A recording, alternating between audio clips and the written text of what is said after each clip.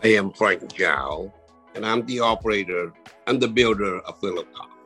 Welcome to The Vietnamese. I'm your host, Kenneth Nguyen. Being part of a culture of nearly 100 million Vietnamese people in the world today comes with a lot of pain, proud history, and privilege. Join me as I highlight and explore the Vietnamese experience from all over.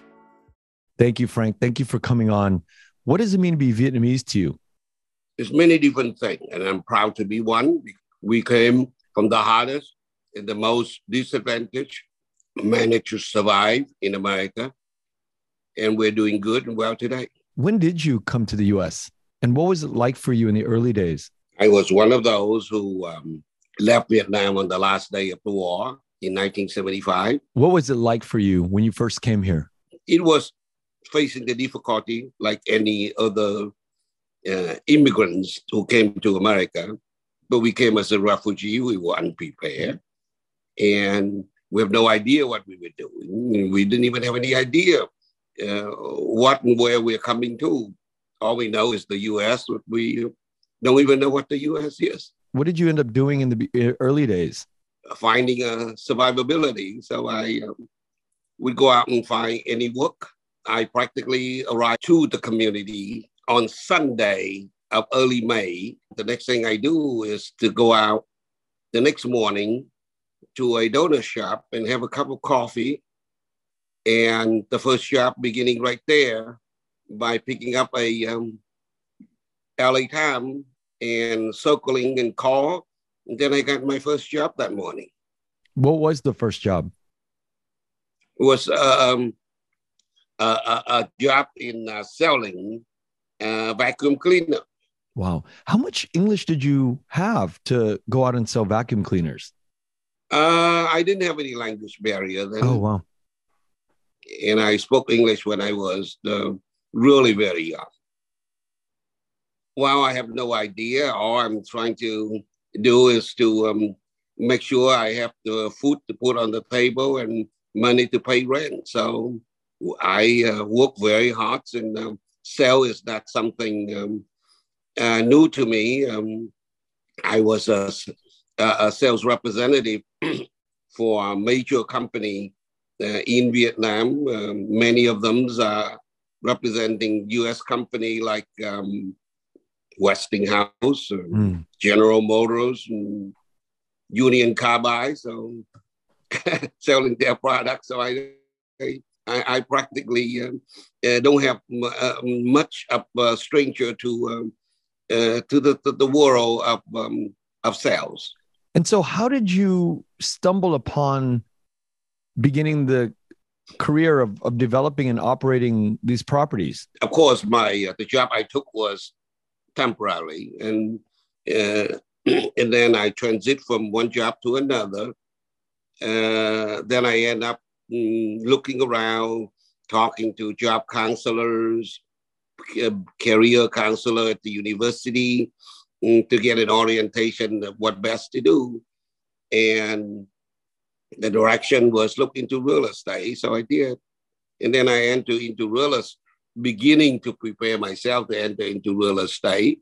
So within less than 6 months, I obtained my real estate license and I go to work. Very fast for 6 months and beginning to get into the real estate game. Well, we came from the background of a war, and the speed of the bullet is what we have to match with. Yeah. And we are familiar with that. And when you started, did you think that because of your adversity that working was not going to be too difficult because, the work ethic and the sort of the mindset that you had was probably already built in for you to create a successful life? My sales background at home taught me one lesson. If you pick it right, do it right, get familiar with the product you handle, the product itself, more than 50% of the sale, and the rest of just talk and personality and luck. And so you were working in real estate for a few years. When did you have the idea to create Phuoc? I experienced more and more Vietnamese come to Orange County, and more Asian come to Orange County, and look around of the history of immigrants in America, that they all have their own common sharing, gathering, common place, not only for food, but also for cultural gathering. So the idea that the Vietnamese need one too just came naturally. When you were setting out to do this mall, the naming of the mall is Asian Garden Mall, but we in the community know it as Phuoc Ta. So which name did you kind of settle on, and why Asian Garden Mall and not a Vietnamese name? The Vietnamese has a saying, phép vua thua lại lạc. As a business, you aim at the largest share of the market as you can. You can't say European shopping center, right? You can say a Russian shopping center. So Asian is the only broader name than a Vietnamese shopping center you can get. And that's how Asian Garden came about. Because of the cultural distinction, part of the architectural motifs of the center was stationed with the three statue of Phuoc Ta and Happy Buddha. So why it become Phuoc Ta and phép vua thua lại lạc? Because of the Phuoc Ta statue, and people could care less about what you call your shopping center is and your name is. They go by how you look. If you're a fat man, they call other fat men. So it's Phuoc Ta, then they call the shopping center as Phuoc Ta, then it becomes Phuoc Ta. So they control the audience, not the audience, the customer and the public control what that name is. So we follow. So the name wasn't originally Phuoc Ta, it was Asian Garden Mall, and then the three statues dictated the naming afterwards. Exactly, it's how you look. We, as a family and as a community of Vietnamese youth, I was born here in the US, and to be able to go to the Asian Garden Mall as we were growing up throughout the 80s and 90s and 2000s was a very special time for all of us. We all remember it. And did you think that the impact that you had on the younger generations was going to be such an iconic situation?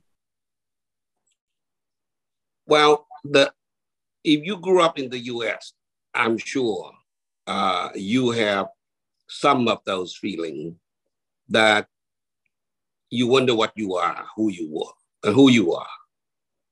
And everybody look for their identity. And having a shopping center, a gathering place, it resembling your culture, your root, and your language is probably the most ideal place that you would like to come to and enjoy. When we look up Little Saigon in Wikipedia, which is a place where you can go to find information on anything in the world, and you type in Little Saigon, in the facts that you read about, it has your name as one of the pioneers and Bak Yan Quoc from the pharmacies as two of the pioneers of Little Saigon. Do you feel like at the time what you did was something so revolutionary? Well, we knew it's something special, something right to do, and something could become very significant. However, if you ask me if I have any idea that it would be like today, I would say no. There is a lot of people living in Little Saigon. I think the last numbers in 2011 census was around 200,000, close to 200,000. It's probably a little bit more today, I think, after a good 10 years. What have you seen throughout the development of that time Um, in terms of the direction of the community, how do you feel like it's grown into? Do you feel like we've headed in the correct path of a community, or are there things that you say that can be improved a lot more in terms of community cohesion? Well, we were on the right direction, but it could have been a lot better and a lot faster. But we have to leap with what God gave to us and the characteristic and the nature of our people that determine that. What are the characteristics that you think didn't allow for us to speed up faster? I know it's a very hot subject, but I would love to get your thoughts. I'm not looking for criticism or cheat it. I really a lot of the times I think about like German communities or Japanese communities or Jewish communities, and I reflect back on Korean communities, and I think back on the Vietnamese communities. And to ask somebody like you, who is a veteran of our community, a pioneer of our community, it's not I'm asking for anything bad. I just really am curious, what could we have done in the last 50 years to perhaps, looking forward, what are the things that we as a community need to think about? Collectively, as a community, as a group, we do more wrong than right. But we have our own strength, our own positive and superiority thinking in our mind. We are working very hard. We're very aggressive. We're very creative. And then each individual are super competitive. So because of all of that, it takes over the weakness at the beginning that I thought as a group. So individual has made Little Saigon. No one single person make Little Saigon. Yeah. You got involved early on in something called the Vietnam Education Foundation. Can you tell me a little bit about how you got involved with the idea of education in Vietnam? I would say in anyone's mind in the US at that time, even today, that we're so lucky to be in America with all of the wonderful things that we enjoy. And if we have a chance, an opportunity to help our, friends and our relatives and our people in Vietnam, we would try to do so. So the opportunity of being appointed to the Vietnam Education Foundation is a wonderful opportunity for me to be able to do something, and using that enormous resource, power, and financial strength to do so is something you cannot find anywhere else. So I jumped at it right away when the idea was floated to me of being appointed to the foundation. What exactly is the mission and the directive of the Vietnam Education Foundation? Well, it's good to understand that the foundation was only an idea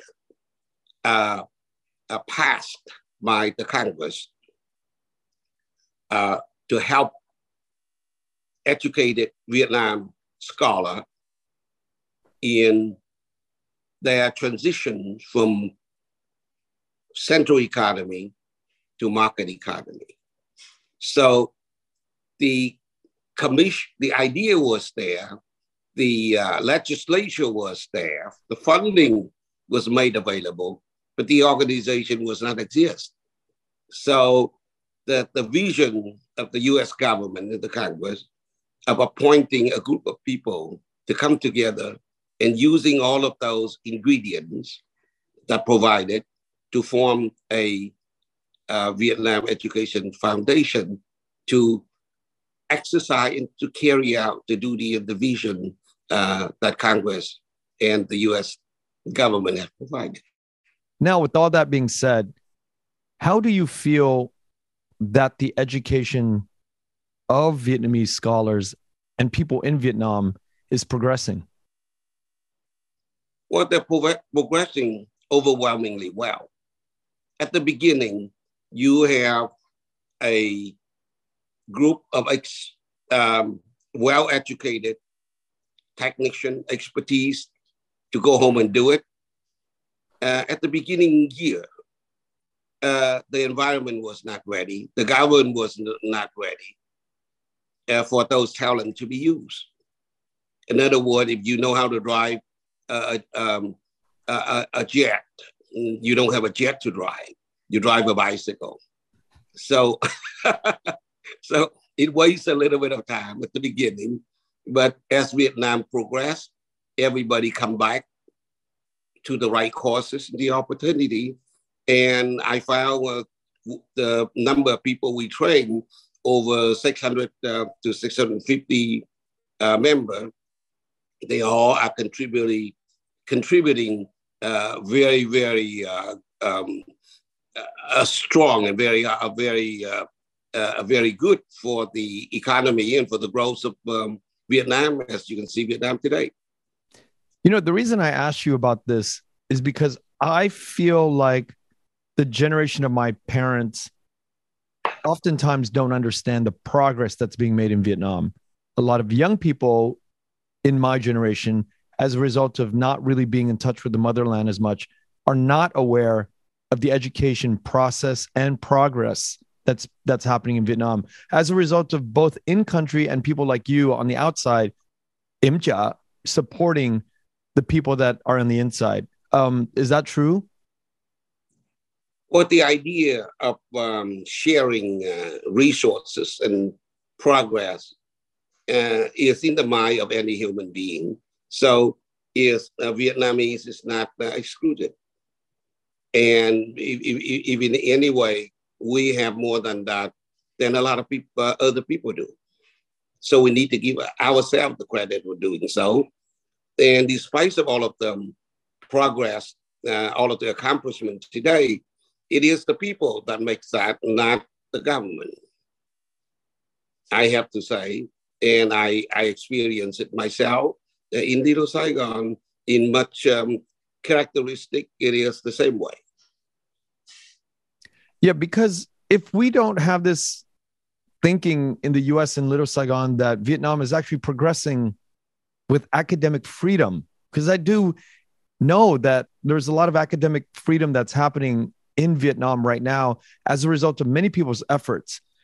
If we don't come to grips with that, we are in denial that Vietnam is progressing along with the progression of the international community. It's not behind much because people are very focused on building the economic education infrastructure. At that notion, if you ask any educator, the academic freedom is non-exist, but the freedom of education exists in a very big way. Does that make sense to you? Yeah, that makes sense. Academic freedom does not exist entirely, but the freedom to go get an education exists. Now, why doesn't academic freedom exist? Well, it conflict with politics and conflict with governing. And is there initiatives from something like the Vietnam Education Foundation to reverse that?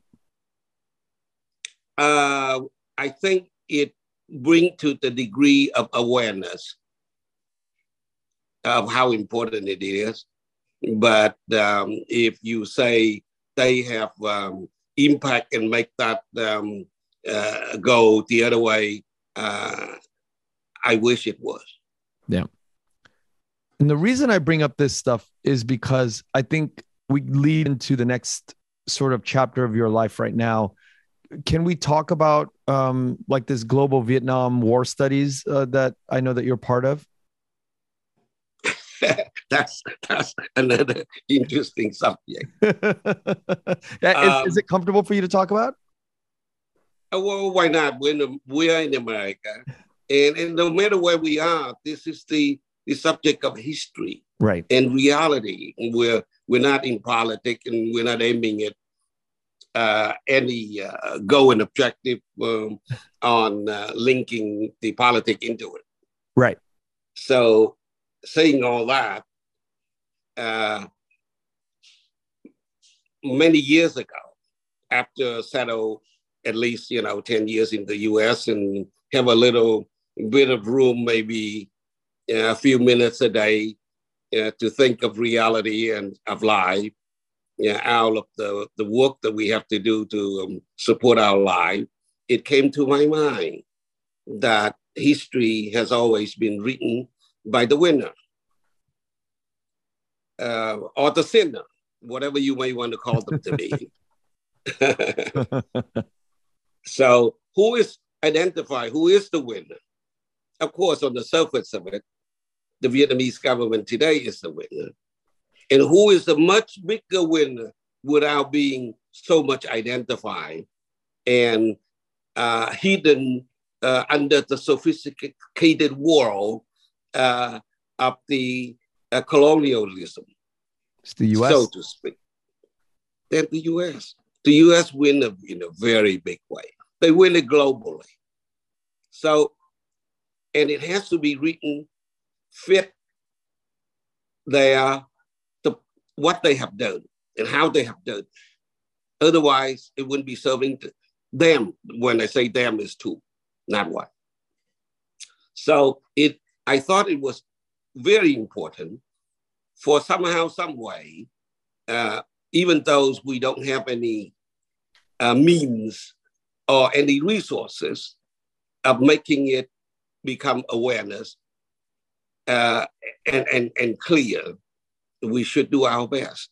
That's why I funded in the early 2000, I funded a first effort to write a oral Vietnam history at the UCI. So UCI carried that and make it and put it into their library, into their academic, into their archive. Then slowly, I think further, and I didn't think that's enough. That's haven't given enough impact. So when I accidentally was contacted by Harvard University, Kennedy School, a couple of years ago, I thought that was a wonderful opportunity to renew that. That's why I encouraged them to do it, and I joined them in the initiative of doing so.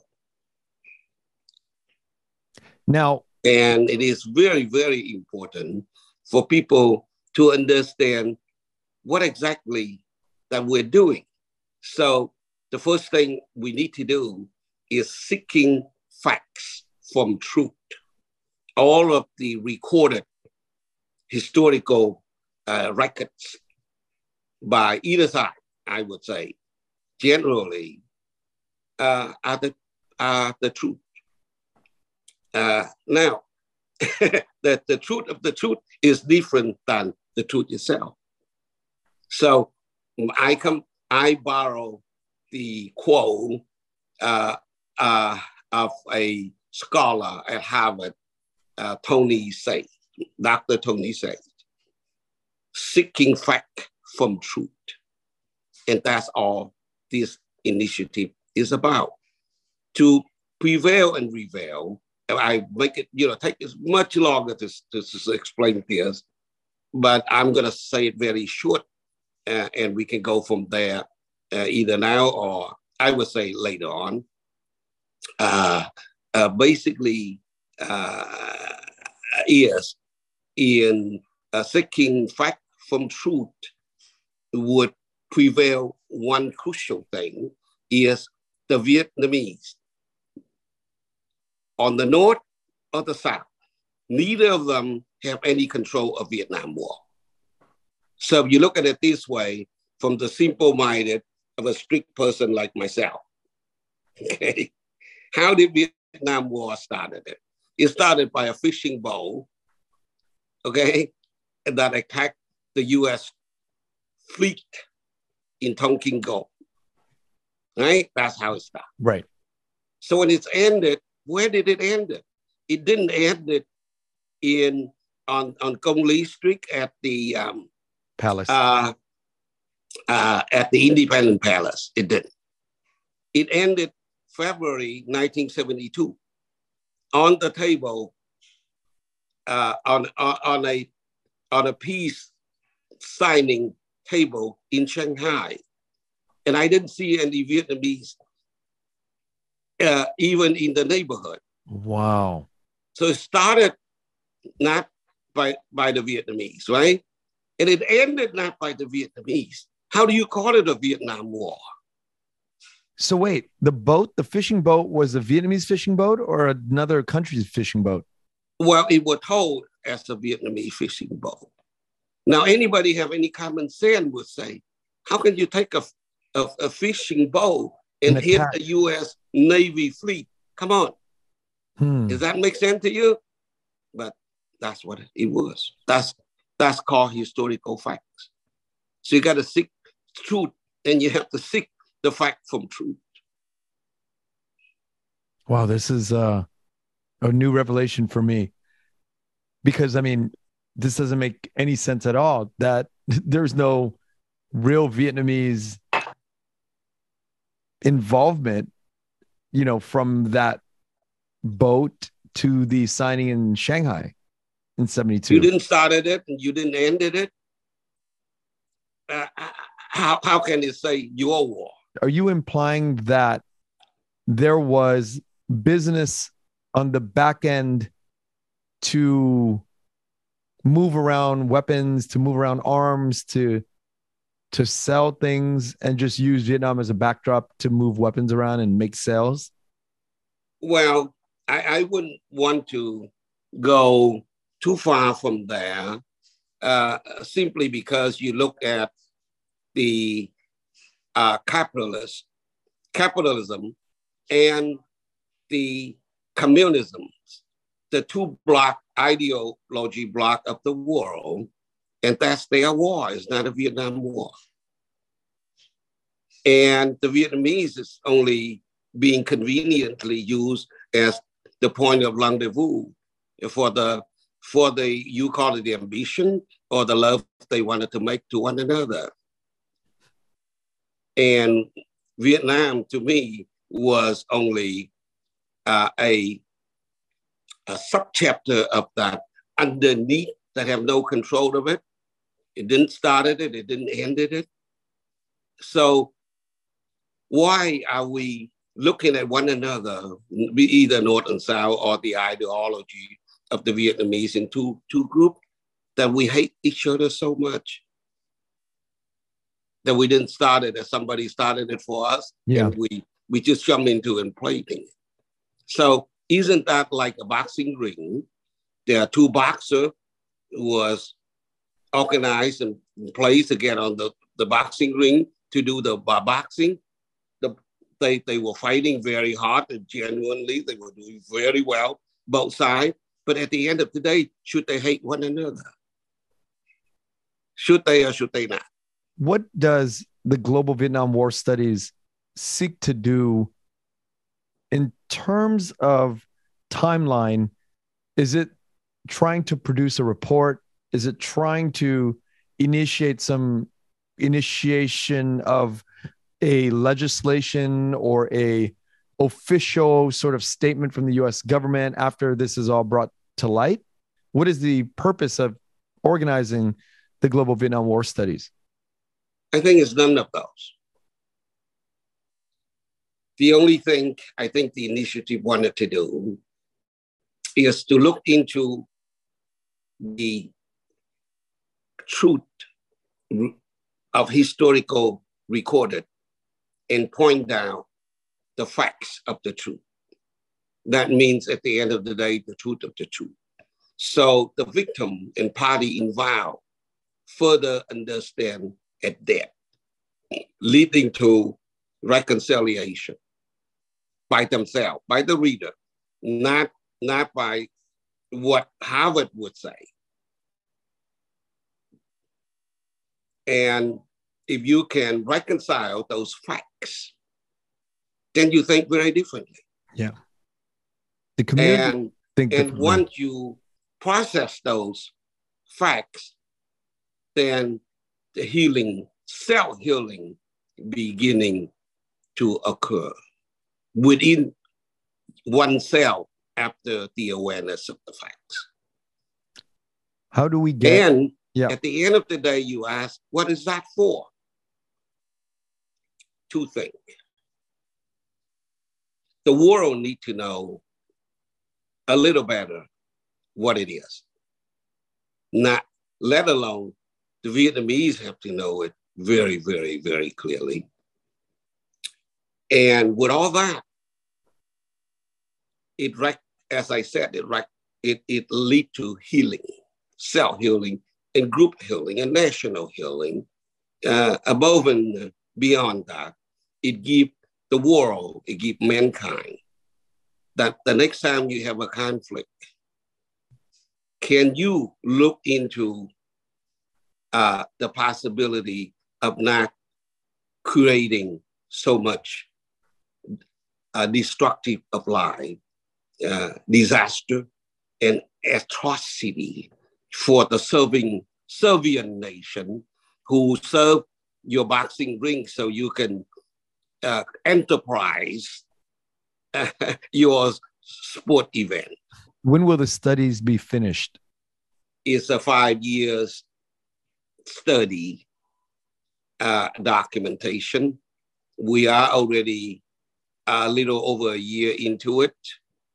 With the progressing that we have right now, I would say it wouldn't take 5 years to do that.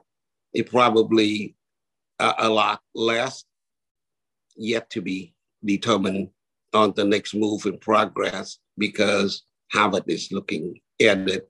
But saying this statement is my personal belief, not officially contradicting anything that Harvard have in the book. Do you think the young Vietnamese people in our community today have a easier time of accumulating success compared to the years in the 70s and 80s when we first came to the United States? Do you think it's easier or harder to accumulate wealth, money, success, knowledge? It should be much easier. The second generation is, first of all, born here, get education here. So they're not stranger to the country. Secondly, they grew up in the environments, so they don't have the intimidation of an immigrant. Last but not least, not only the environment is different, America is much more of a diversity today than it was in 1975 when the first generation come to America. We were looking at a species of liability that invade into the community of the American society. And the degree of discrimination back in those days was so much higher. And there's so much hurdle that the first generation have to face, not only because of the environment, the culturally different, the unpreparedness, and the strangeness to the new society that they landed in is very, very, very different. But the drive of the second generation is very different than the drive, the ambition of the first generation. Well, the survivability and self-sustaining among the Vietnamese and the Vietnamese community can be recorded as the highest ever in the American immigration history of immigrants. I recently went over to Phuoc and I saw a wonderful store ran by a good friend of mine now. His name is Chris, and he credits you with helping set up the Little Saigon merchandise store. And I think it was so wonderful that you're supporting what he's doing, and what he's doing is creating a brand for Little Saigon. Why do you think that it's taken this long for somebody to come along to brand Little Saigon? Why didn't it happen 10, 20 years ago? What he does require a much more of cultural awareness, ideal in the mind, and sunken into the cultural need, and then the environment provide a sustainability. 20 years ago, there would be nobody walk into his store because first of all, people are mining food on the table before they are mining food for the brain.